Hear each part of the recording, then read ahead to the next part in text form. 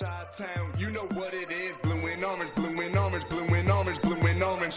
Yeah, Windy City, you know what it is. Blue and orange, blue and orange, blue and orange, blue and orange. Yeah. What's up, everybody, and welcome to the Rule of Three podcast, hosted by myself, Robert Schmitz, with Danny Meehan and Brandon Robinson, and powered by Windy City Gridiron, as we are here to try to bring you as much of a film-oriented and analytical mindset to the Chicago Bears as we can, with a little bit of fun firehouse flair, which really only applies to Danny because he's our local fireman. Thank you for your service. But right now, I am going to, right here at the start of this podcast, go ahead and put a moratorium on Russell Wilson talk. We're just going to table it and pretend it doesn't exist. Does that work for y'all? Because first thing off the bat, I do think there's a little smoke still there, but my poor heart can't take more disappointment. So for now, I'm riding with the red rifle or whatever happens in the draft, because I can't take assuming he's going to come and would rather be surprised. Are you guys okay with that? QB1, baby. I'll be okay with it. I'll say just my piece on it too. It's kind of like the guy you knew in high school who made out with the prom queen, but no one actually saw it happen, and all he's doing is talking about it. It's kind of like that. Like, we keep hearing about the package that was released, or what they put out for Russ. If it happens, it happens. But I'm at the point now where actions speak louder than words. Mm-hmm. Either do it or don't. It is almost despicably annoying how often ESPN keeps bringing it up. Now they're circling around a deal that, let's be honest, it's a bit of a no-brainer for the Bears, where the Bears would give up a 2021 first, a 2022 first, a 2022 second, and Roquan Smith, and that's it. They get Russell Wilson. And I'm like, are you kidding me? I mean, if that's all it took, Seattle would have signed the papers already, because they literally offered more. It's part of why I want to just shove it to the side and talk about what the Bears have. Because what they have done here in free agency, and we will get to the Fuller situation, because that's its own can of worms.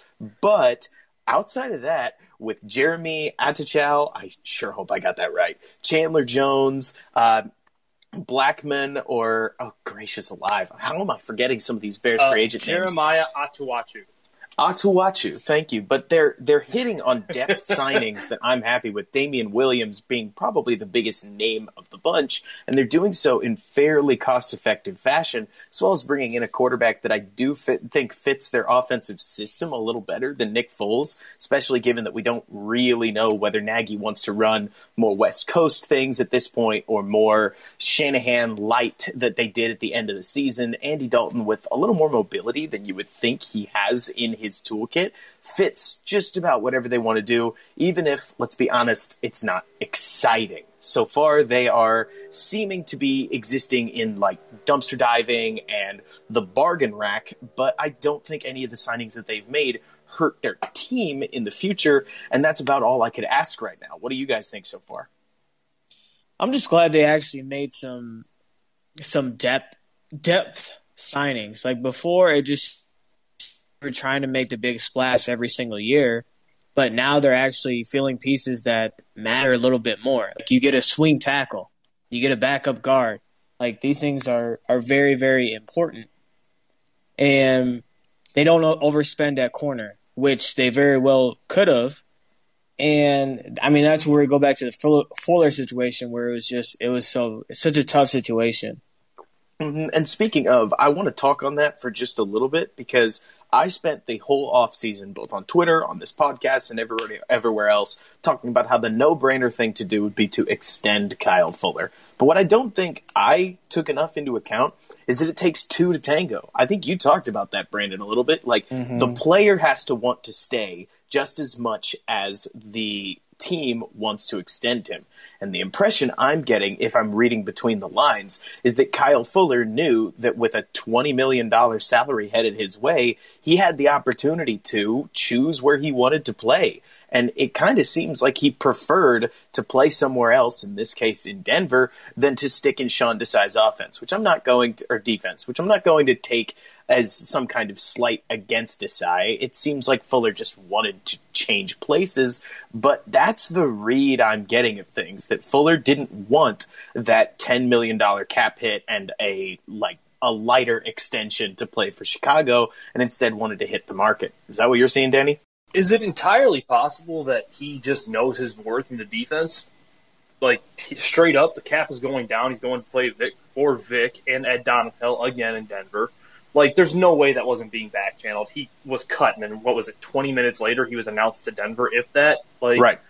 Let's just be real here. And I'm sure they tried to work the trade market for him, but it's hard to move a corner with a $20 million cap hit unless you're Jalen Ramsey or Tre'Davious White or something like that, guys of that ilk. And not that I'm not trying to slander Kyle Fuller. Kyle Fuller's probably the best corner in Bears history, depending on how you feel about Peanut Tillman. They're different styles, though.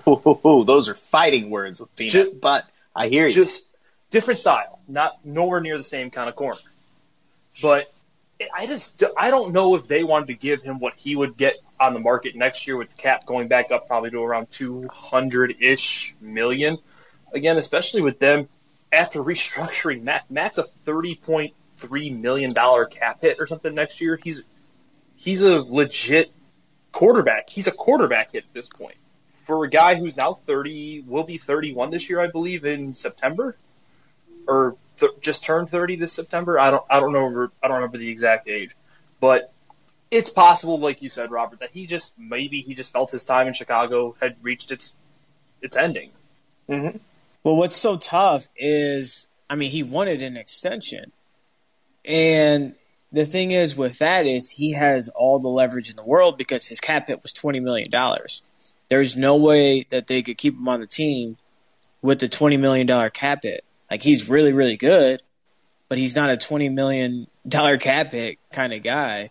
So at the end of the day, the Bears had to say, like, all right, well, we're going to have you take a pay cut and then we'll pay you next year. But he just wasn't willing to do that. So at the end of the day, they just let him go, and now he's going to hit the free agency next year. It's a tough situation, but I don't know. At this point, they just need to move the money elsewhere. And right. Mind you, with him specifically, he is taking a gamble on himself. He's 29. He'll be 30 when he enters the market next year in 2022. He's born in 1992.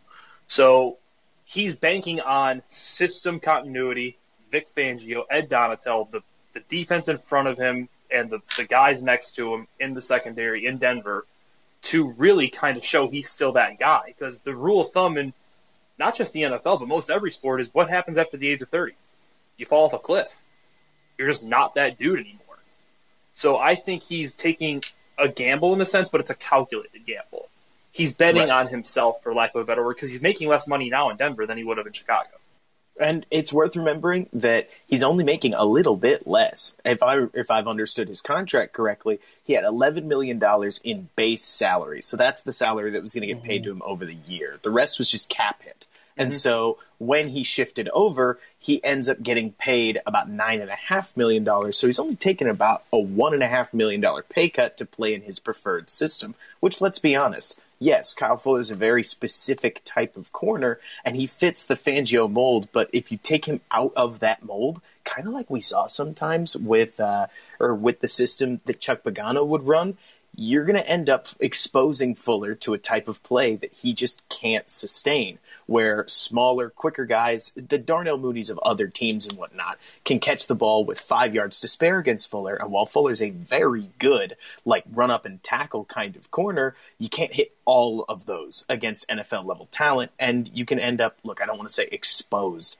but out of your element. Let's just put it that way. When you're in your element, you look like he did against Michael Thomas. But when you're out of it, he gives up 85 yards on underneath balls. And I'm not going to say it was time to move on. I'll just say I think that this decision was long coming ever since Pace applied the transition tag in 2017 and the Packers signed him to this deal. This year was always going to be a tough one, and I'd never taken things from the perspective of Fuller could leverage his massive cap hit to get out if he wanted to. He seems to have done that. At the very least, the Bears were able to replace him with a fairly cheap, if oft injured corner in Desmond Trufant, who I don't think is as good as Kyle Fuller by any stretch of the imagination, but at least they don't have a hole at cornerback 1 and 2 going into this draft. At least not a gaping one. I mean, I think that's one to be argued depending on how you feel about Desmond Trufant, but it sounds like he's more training camp fodder than anything. Hey, you guys tell me. The impression I always got with Trufant, especially when he got to Detroit, is that he's a really good corner when he's healthy. But has he fallen off a cliff recently? Right, and I would consider him a zone corner, and Detroit was just putting him in the worst situations possible. Yeah. Any cornerback's going to fail in that system. Yeah. Do you think he's got a bounce back season in him, Brandon? If he can stay healthy? I'd love to think so. I mean, 2019 he played pretty well. So I mean, you could assume so, but I mean that's the thing. Is he going to stay healthy? How are his hamstrings? We'll see. And I mean, the old adage is, what's the best ability? It's availability. The last 2 years he's not been available. You got to play to be good. Yep.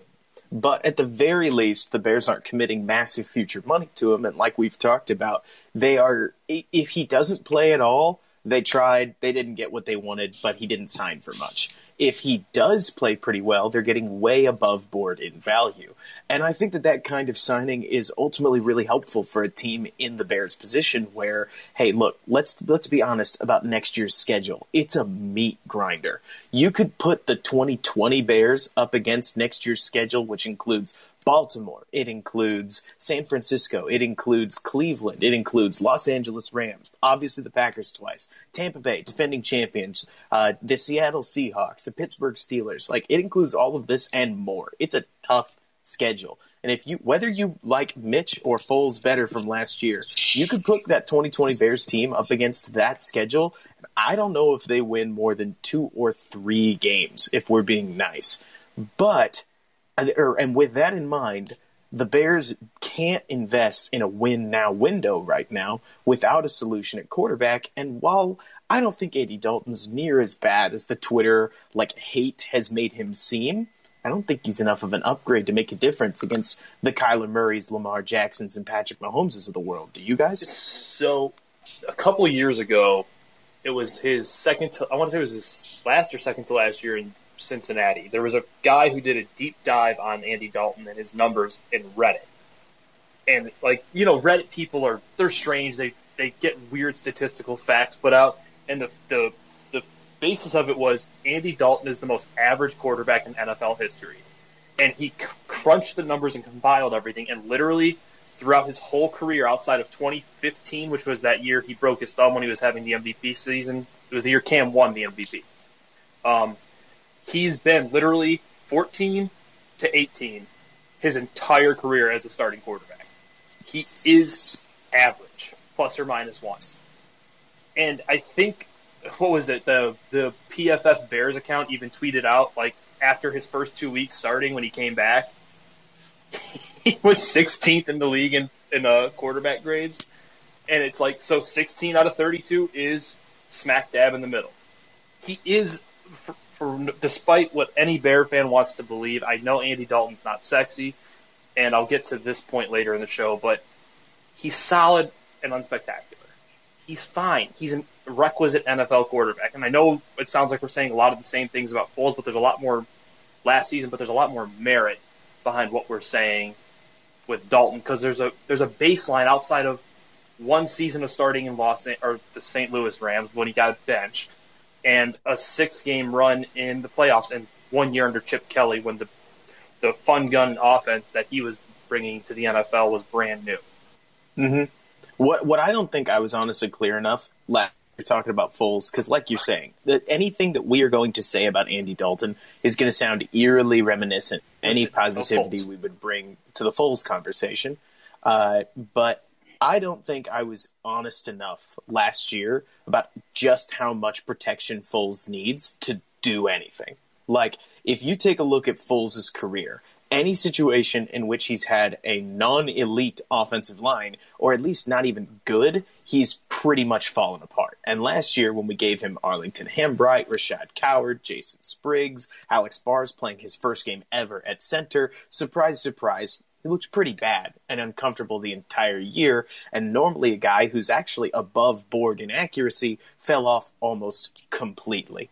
Andy's a little more mobile than that, though. Like, he's actually a little bit better insulated against, let's call it a bad offensive line, because if you go back and look at Dallas, I know 4 years ago, they were like a wall in front of Dak Prescott with one of the best offensive lines in football, but the pass blocking last year in Dallas was just not great. Andy still managed it, ended up average. I'm not about to pretend that that's some kind of a banner that anybody needs to wave. It's more to say that, like you're talking about, Danny, our standards aren't high. We just came out of Nick Foles, who played best as a backup, and Mitch Trubisky, who's now on a $2.5 million salary. So we're not talking about great quarterbacks, and while Dalton may be an upgrade, it might not be enough to shift the needle against a very tough schedule, you know? Yeah, I mean, one thing that I would like to kind of point out and bring up regarding the fan base as a whole is, and this is kind of what I was waiting for you to kind of lead into, because of the connection to Russell Wilson and then settling to this point on Andy Dalton, stop being jerks, I guess is the best way I can say it. I see people tagging Andy Dalton and going on his Instagram posts and stuff and just berating this guy. Like, what did Andy Dalton... It's not his fault he's not Russell Wilson. It's not his fault they didn't consummate the trade. They did what they had to do to get the best available quarterback for what they're trying to do at this point in time. There's such a thing as karma, and it's, to me at least, and then you start seeing these things circulate on social media of how people are talking to this guy when he's never even played a down in Chicago, and you're like, maybe there's a reason we don't get nice things at quarterback in this city. Hey, at the very least, look at Mitch. He never played a down as a rookie. He went to the United Center to watch a Bulls game and got booed out of the arena. Mm-hmm. Like, give the guy a chance. Like, because by all accounts, and you might know better than I do, Robert, like, him as a person, like, he seems like a really good dude. Like, it sounds like he does work in the community. He seems like a great husband and father. Like, why are we lashing out at him? Lash out at the organization. Don't lash out at the player. I definitely want to get Brandon's thoughts on this conversation, but before I pass it over, I will say I've met or at least seen on television, way more good dude quarterbacks than bad dude quarterbacks. Like, we act as if Cade McNown is all over the league, but most of these quarterbacks, like, if Jay Cutler is involved in the community, you can pretty much bet that anybody that smiles on camera is involved in the community as a quarterback. So I don't know if that's our standard per se, but I will say that Dalton, and I've got an article, so far it's like 2,600 words. It's going to get a little longer, but it'll be up on Windy City Gridiron by like late this Friday.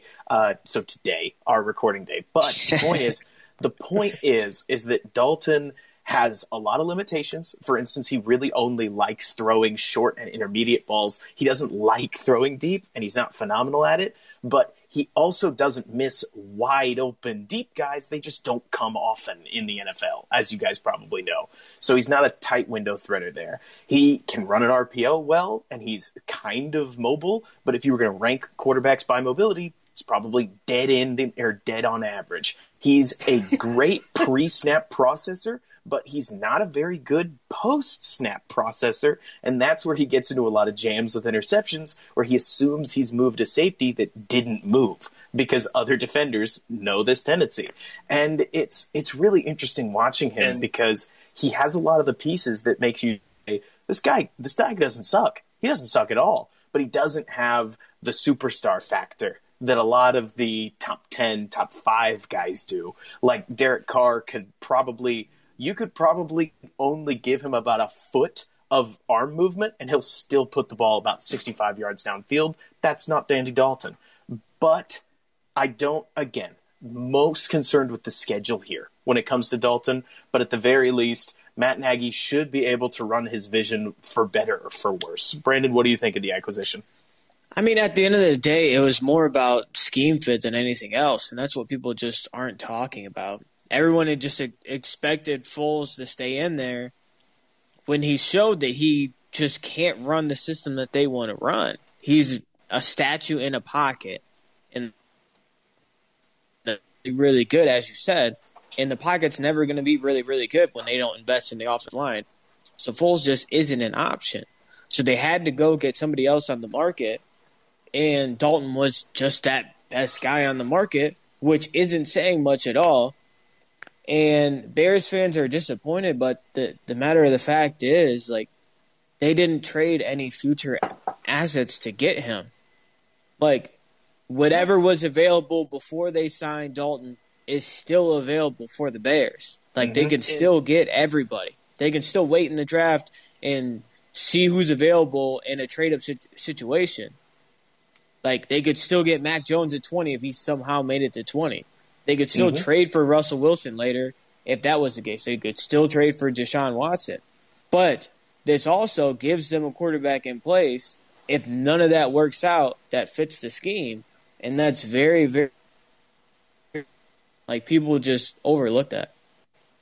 Yep. Yeah, and to be fair, like, if Dalton remains healthy, he likely is having the best single season a Bears quarterback has ever had this year. And I don't want our listeners to be like, "Oh, why is he bragging about?" I'm not saying that as like a flex to Andy Dalton. It's the truth. And I think the one thing that will be remained that I want to bring up is for Dalton. Historically, he force feeds his number one receiver, partially because of what Robert said. Allen Robinson is probably going to have, barring health, his best season ever in terms of just counting numbers aside from maybe the touchdowns. Because that year he had in Jacksonville, what was it, 15 or 16 grabs in the end zone? That's like ludicrous. That's crazy town. But like, he's going to force feed A-Rob. He's just going to. That's what he does. And he should be able to hit. And he should be able to hit Darnell Mooney when he's wide open downfield. Look, I have zero confidence in Andy Dalton throwing the ball downfield. I'll be honest with you. I'll be completely honest with you. I can give you the specifics. If you're talking about a touch throw downfield, like 45 yards, you're absolutely right. But if you're talking about a double move where Andy Dalton can put it on a line and throw, like, I'm taking out the geometry here, but like a 32-yard, like a 32-yard lower trajectory ball, Dalton's actually not so bad at it. And you see that on film more than you'd think. But again, it's all about Nick Foles was probably a lot better at Dalton at the stand and deliver 50 yards downfield, like throw it on a rainbow. But if it's more like, okay, the only way I know how to explain it is in Madden, you tap the button, you like not too quick though, so you throw the normal pass. That one Dalton's not so bad at. He can float it. He can't float it. The part that the part that I mean is, like, when a guy doesn't have a very, very strong arm and he's athletic, but he's not overly athletic.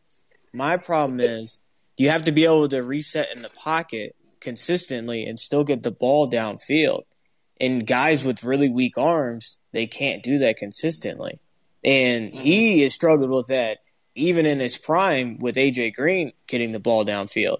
Yeah, when AJ was one of those dudes too. Like, yeah, I remember watching a highlight reel of Andy Dalton missing AJ Green deep, and this was just in one season, and it was like 2 minutes long because his arm is just really bad. And I see Matt asked this question. Do you guys honestly think Dalton is a 17-game starter? Highly doubtful. No, I agree. I think any quarterback starting every single game in the NFL is at best a coin flip because dudes get hurt.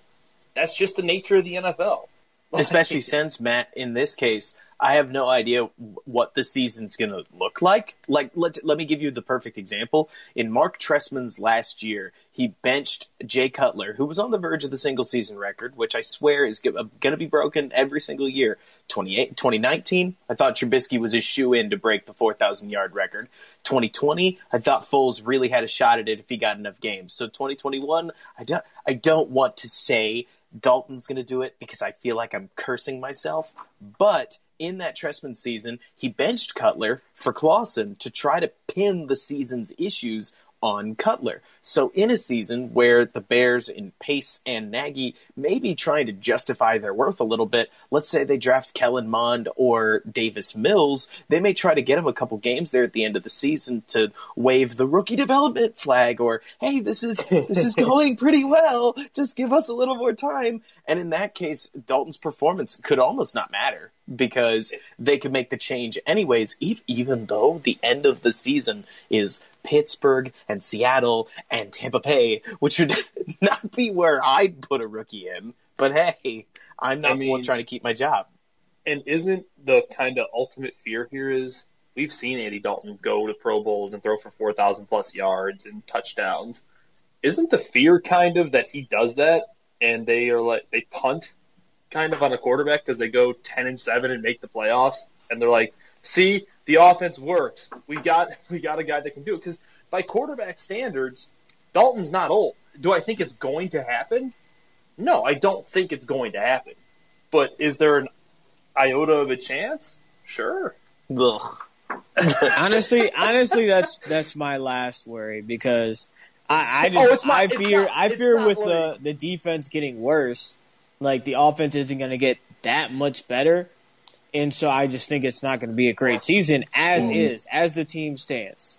Well, let's hit on a note of positivity, because if there's one signing that we haven't gotten to yet that I have to talk about because I am so excited about it, I don't think I could imagine a better signing for the Bears than taking Damian Williams. Like, they get Damian Williams on a fairly cheap contract, and he is the rare running back that could actually substitute for Cohen or substitute for Montgomery should either go down in the season. Damian's got enough elusiveness, and he took a year off, so as long as he doesn't come back like Bell did on the Jets, he should actually be a little bit fresher than most NFL running backs. But he's got enough elusiveness to run a lot of Cohen's receiver-oriented routes, because honestly, I feel like Cohen's more a wide receiver too that plays running back than he is a running back.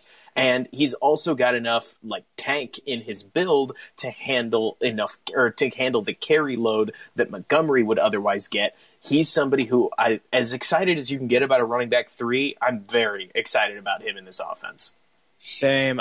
It kind of felt unreal because it feels like 2 full years since they had a good actual signing. It's felt like they've been overpaying guys. So even if they're decent football players, they're overpaying for him. But I mean, he fits the offense absolutely perfectly. I mean, I think he's a low end starter. Mm-hmm. So to put him in this offense with 2 other pretty good backs, like I just hope the rest of the offensive line so that they can actually utilize him. Yeah, I mean, amen. I was on this very podcast we do last year pining for the Chiefs to release him off that player option because I wanted him. That was the guy I wanted because I knew he wasn't expensive. He does a lot of things, and something that I know our buddy Jonathan Wood has talked about a lot, and I know I just brought it up on timeline and in any chat or with friends or whatever that I can bring. This offense is slow. It just is. They're so slow. Put the knife in my heart, why don't you? Because you're right. Allen Robinson is a phenomenal top 7, 8, 6, 5, wherever you want to interchange him with that bottom tier of the stud wide receivers. But he is slow. Cole Kmet is rumbling, bumbling, stumbling, slow. Darnell Mooney's fast. That's cool. Anthony Miller does not play to that timed 4.4 that he had at his pro day. Miller's not fast. David Montgomery's not fast. Damian Williams is legit fast, where if he gets a crease and a lane, he can go. And he can scoot a little bit. Now, I do have that worry. I think Damian's 30. Like, again, it's just that fear that he's an older running back, but I hope he'll be 20, he just turned 28, so never mind. That's why you check. Hey, 28's 30 for running backs, but he may very well have one more good season. And he's got a year off, and he's always been a committee back. So I would actually be more inclined to say that, kind of what you were getting at, Robert, that he's going to be more your spell running back to Montgomery than Cohen is, because Cohen really is just kind of de facto wide receiver out of the backfield. Like, that's just, he doesn't take enough carries to warrant being a running back. Everybody likes to throw around this term weapon. They did it with Percy Harvin. They do it with Cordero Patterson. Aaron Nagler. I was actually just Packers, about to say the same thing. Is trying to call Aaron Jones a weapon. He's a running back, guys. But Cohen is the rare player where I actually feel like that designation applies because, yes, he occupies a spot as a running back, but his skill set is more reminiscent of Taylor Gabriel than it is, to me anyways, of Austin Eckler, who's more of a receiving running back. And so, yeah, again, they play him out of that running back slot to pick him against or inside linebackers in the game of matchups, but his skill set is so weird and bizarre and useful when you use it right. 700 yards is nothing to sneeze at. That not only does his contract at $6 million not bother me, but I kind of feel like he can't count as your running back too. No, because you're essentially paying him to be a receiver. Right. But either way, super excited about Dame.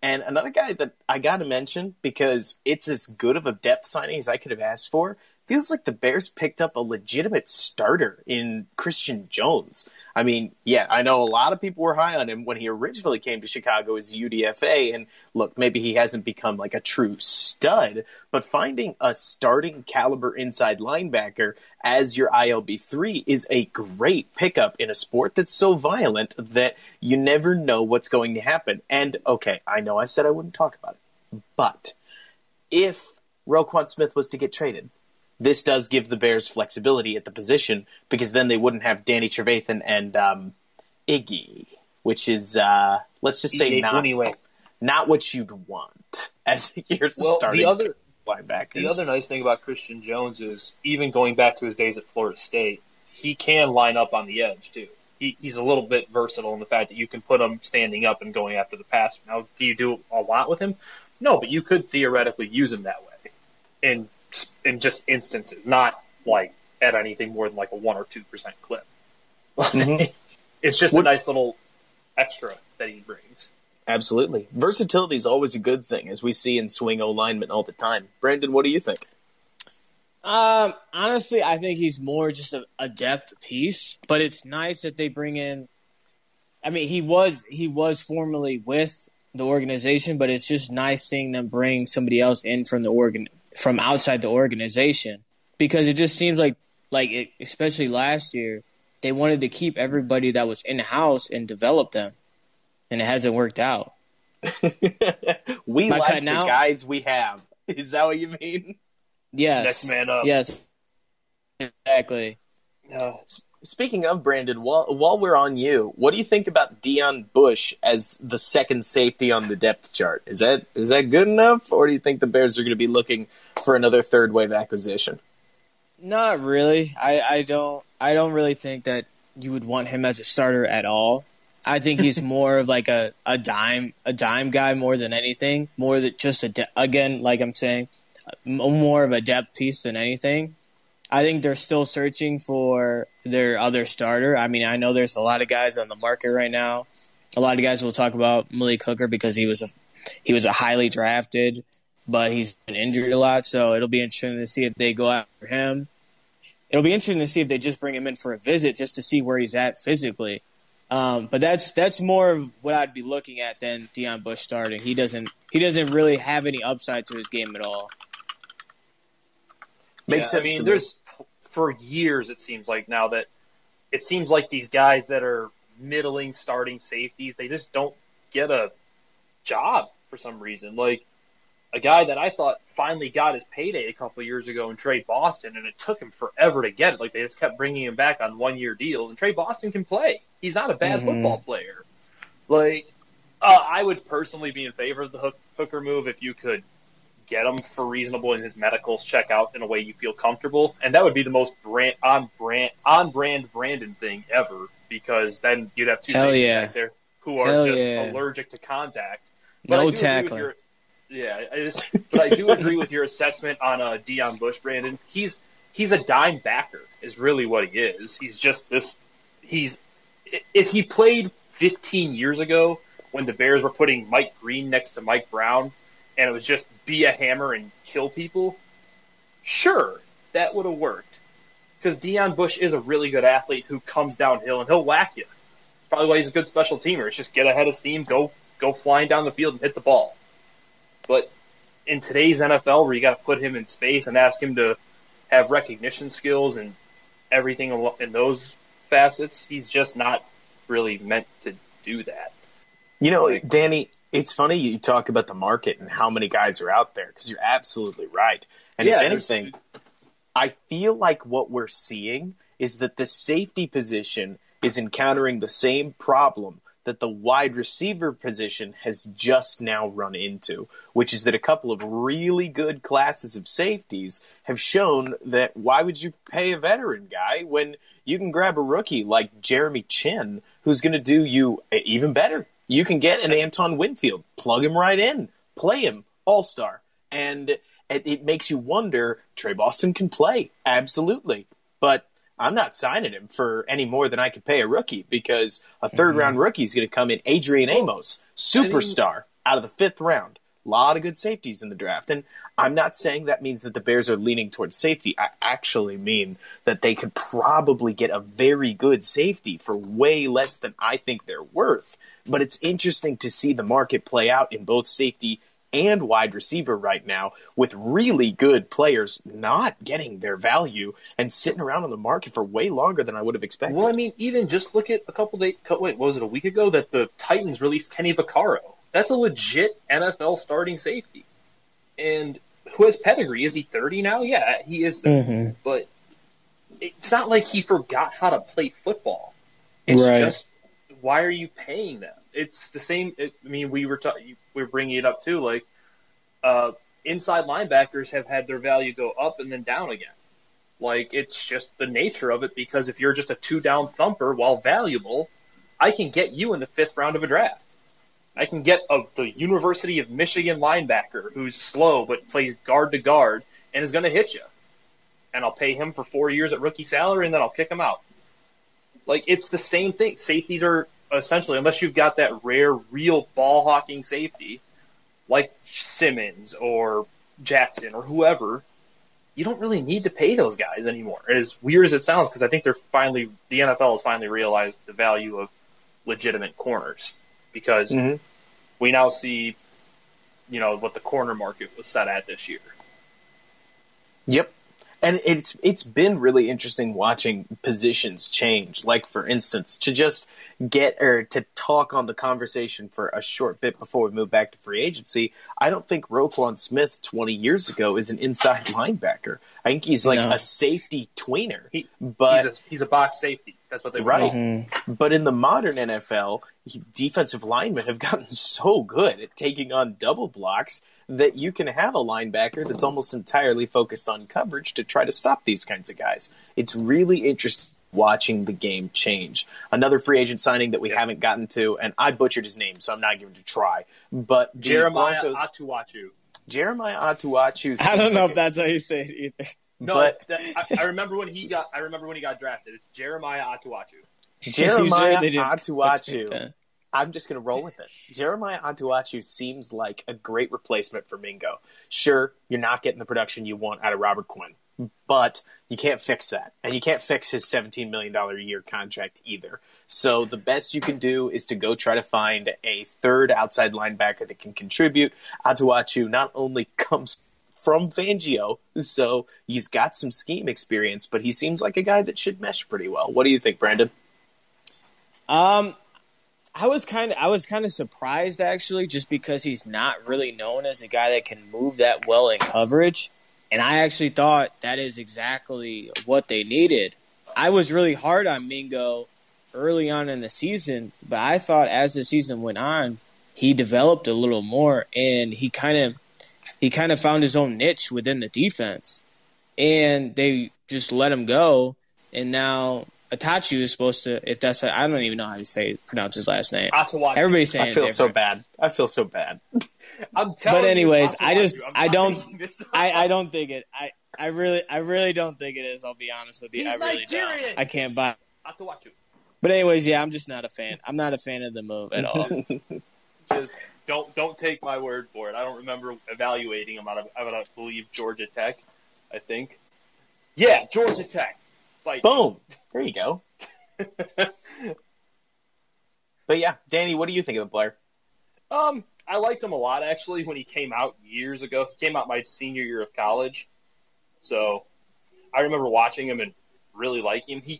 But he's never really lived up to the billing. Like, he was supposed to be like this dynamic, straight-ahead edge rusher, but, you know, so many guys like that just don't pan out. He's become a solid rotational guy like he was in Denver, but I'm kind of with Brandon. I thought Barkevious Mingo became a really serviceable rotational third outside linebacker, edge, whatever you want to call him. And I thought they might have been better served bringing him back, but I also can understand why Barkevious Mingo was a Chuck Pagano guy. He was drafted to Indianapolis under Chuck Pagano to be with Chuck. Atuachu played under Fangio. And Fangio is in Desai as a Fangio disciple. There might be a reasoning behind this that is just a continuity thing of what he wants to specifically do. And he's a 2-year deal that they extended out over 4 or 5 years of the void years. So right. Nothing crazy there. If he doesn't end up blowing minds, we'll be fine. And between him and the replacement for Brent Urban that they signed just the other day off the Cardinals, it seems as if the Bears' defense is, look, I'm not going to say like right back where they were, but from a defensive line front seven perspective, almost no change, especially with Hicks remaining on the roster. And Goldman coming back. Yeah. Yes, and Goldman coming back. Maybe even a boost with Goldman coming back. Fat lives matter. Right. I think the most interesting part about this Bears free agency period has been how, kind of like Brandon said, nothing really changed. They've shored up their depth. I think that they are a stronger team top to bottom based on some of the guys that they have. They're a lot less thin than they were last year, where thank goodness Danny Trevathan and Roquan Smith remained healthy for most of the season. We saw what happened when they didn't. But when we go into this draft, I mean, forget the part where I'm not even 100% sure which picks the Bears are going to have. It seems as if everything is going to come down to how successful the Bears can be in this year's draft, whether it's finding a quarterback or fixing the offensive line or adding at wide receiver, especially with rumors that they may release Anthony Miller, or adding at cornerback, so on and so forth. There are a lot of things that the Bears could use help at, and there's no better way to do that than acquiring talent throughout the draft. I am getting really, really interested to see what that's going to look like. Not to mention, with you guys being much smarter draftniks than I am, I know you're going to have some insight that I just won't have. But it's been interesting watching this free agency period because I wouldn't exactly say the Bears have tipped their hand towards anything at this moment. And right now, all doors seem open. Does that seem about right to you guys? Yeah, I mean, it seems pretty correct. I mean, we touched on the team speed thing earlier. I mean, with the free agency playing out for wide receivers the way it is, I would like them to go get, instead of like drafting and maybe wasting 2 picks on like a higher round and later round wide receiver, I'd like to maybe see them sign one of them. Like a guy like D.D. Westbrook would make me happy. I mean, he's not going to cost you anything, and he was really good coming out of Oklahoma until some red flags on character stuff came out. But to my knowledge in the league, he's kept his nose pretty clean. But what do you think, Brandon? I would agree with that, except for right tackle. I just don't know what their exact plan is for that. It just seems like maybe a Fetty, maybe Wilkerson. Like, it's just like they don't have a starter there right now. And I know there's a lot of guys in the draft, but what if you're a lot higher on, say, corner in the first round and then wide receiver in the second round? Well, you're just going to take a tackle just because you need one? Like, they're kind of boxing themselves in just in that position. Usually they do it with multiple, but just that position. Is it entirely possible, like, just hear me out, like, I'm just kind of reading the tea leaves of what they've done, that Wilkinson has started at both guard and tackle. We've said that they can't just hand Mustafa the starting center job. Is it possible that they move Daniels back to center and just those are your two right side starters with Wilkinson and Ifedi. Like, I honestly don't know. I'm just spitballing because they both played right side, inside and out. Maybe. I can kick back that the other option would be that James Daniels, having been a center in college, is going to be as close to a good bet as possible to being able to switch from the left to the right side, which, if you think about it, Bears fans, that requires, I agree, yeah. That requires stepping with your other foot.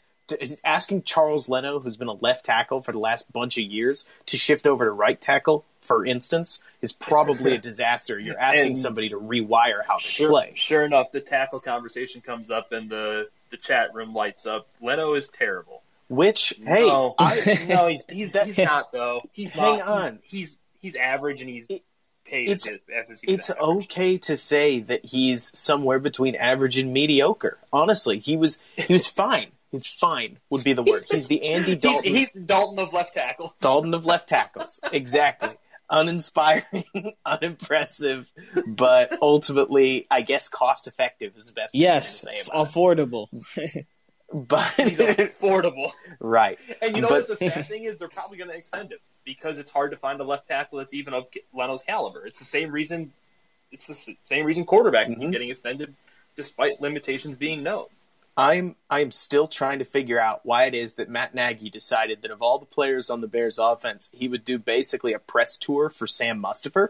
So if that was an attempt to woo Russell Wilson, sure. If that's the Bears accepting that he's probably the starting center because they want to put resources everywhere else, okay. I don't think Mustipher is an all-pro waiting to happen. I think at best he's probably a low-end starter, but from what I've talked with Lester Wiltfong, if you can get a center that mentally handles the position, even if he can't physically handle it against every defensive lineman, you can survive. Maybe a little bit better than having a right tackle or basically nobody on the offensive line, in talking about James Daniels, Cody Whitehair, so on and so forth, that can truly move people and create lanes. So we'll see. In the Bears outside zone blocking scheme, Brandon, you've seen this a lot.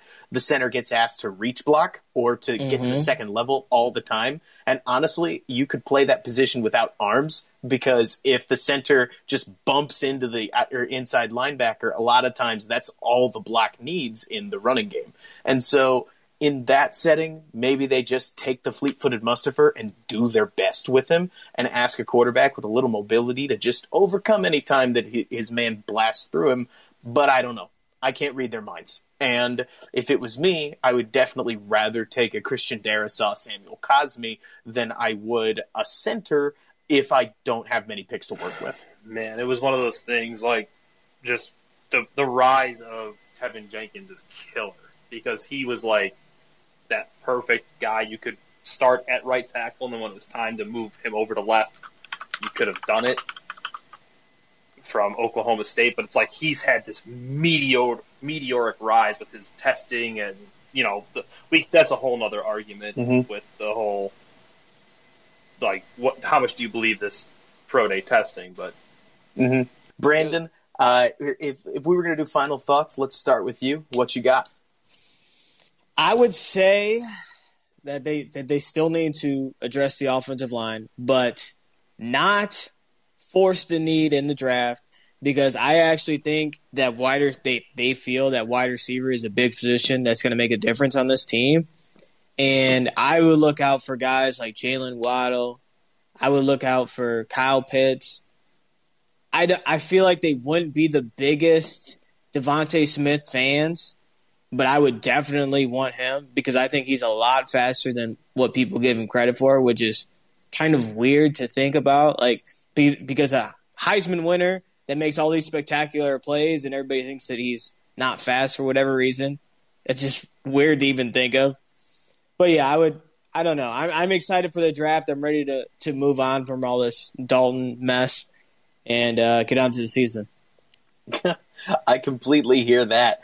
I'm so curious to see what happens with their draft. And hey, if I was going to pick what they do, I'm going to be the big, sad nerd here, Danny, that says I would rather they play it safe. take your offensive lineman in the first round because offensive linemen bust a little bit less. Maybe pick up a wide receiver in the second round, maybe just another offensive lineman, and then work wide receiver in the third, fifth, and your multitude of sixth rounders to try to see if you could find the next Darnell Mooney. He's out there. At wide receiver, it happens a lot more than it does at interior offensive line. So if I was going to direct the draft resources, that's where I'd go. But we also don't know whether the Bears are going to pull off some crazy trade at the end of the season. So who knows? But if I had to pick, that's what I'd do. What about you? I mean, final thoughts. I mean, before I get into my draft thing, I would personally just say, like, it's not underwhelming, it's not overwhelming, it's whelming. It's fine. It seems like they're almost trying to run it back. No big deal, though. It's fine. Draft thoughts, if they don't make the move for Russ, I would actually prefer them do the anti-pace, and instead of staying put or moving up, move back. Just go backwards. Ooh, that's a good idea. Recoup picks, especially because it is a deep line and a deep, God, why am I blanking on words? Deep wide receiver. Deep wide receiver draft. Yeah, a deep wide receiver, deep tackle class. So you could, in theory, move back, even still get a guy like Cosmi in the back of the first round, pick up another third rounder. My ideal guy for this offense, just because I've never evaluated a guy and thought, my God, he just reminds me of Steve Smith. And that's Rondale Moore. I've watched him. I keep watching him. I've watched his whole final season at Purdue more times than I care to think about because I just can't get this thought out of my head that he's some incarnation of Steve Smith. He's built like a rock. The thing that kills me is he's 5'7". So it's Tariq Cohen again. It's just as a true wide receiver. But anyone that is listening, I want to caution you. When I say Steve Smith, I'm saying the on-field demeanor, how he plays, the way in which he carries himself. He's just, for lack of a better term, a son of a bitch out there. He's just all over himself. And he'd be who I would personally target for this offense because you can't play. You almost have to play him like Joe Brady was playing Curtis Samuel last year. In the slot, outside, out of the backfield. Just let him use him in a multitude of ways and just get this dude who's a 4'2", 4'3" athlete the ball and let him just go. So that'd be who I would target for this offense, and I know Waddle can probably have the same argument. He's just bigger and from a much more prestigious program.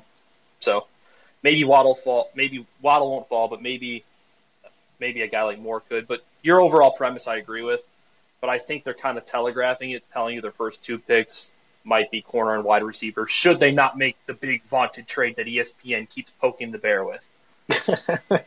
And we'll see. I mean, it's going to sound so sad that this is my rationale here, but with the Seahawks not restructuring Russell Wilson, the Bears keeping Jimmy Graham, and the fact that ESPN won't shut up about it, part of me thinks that when's the last time there was this much noise over something that just didn't happen or have any legs?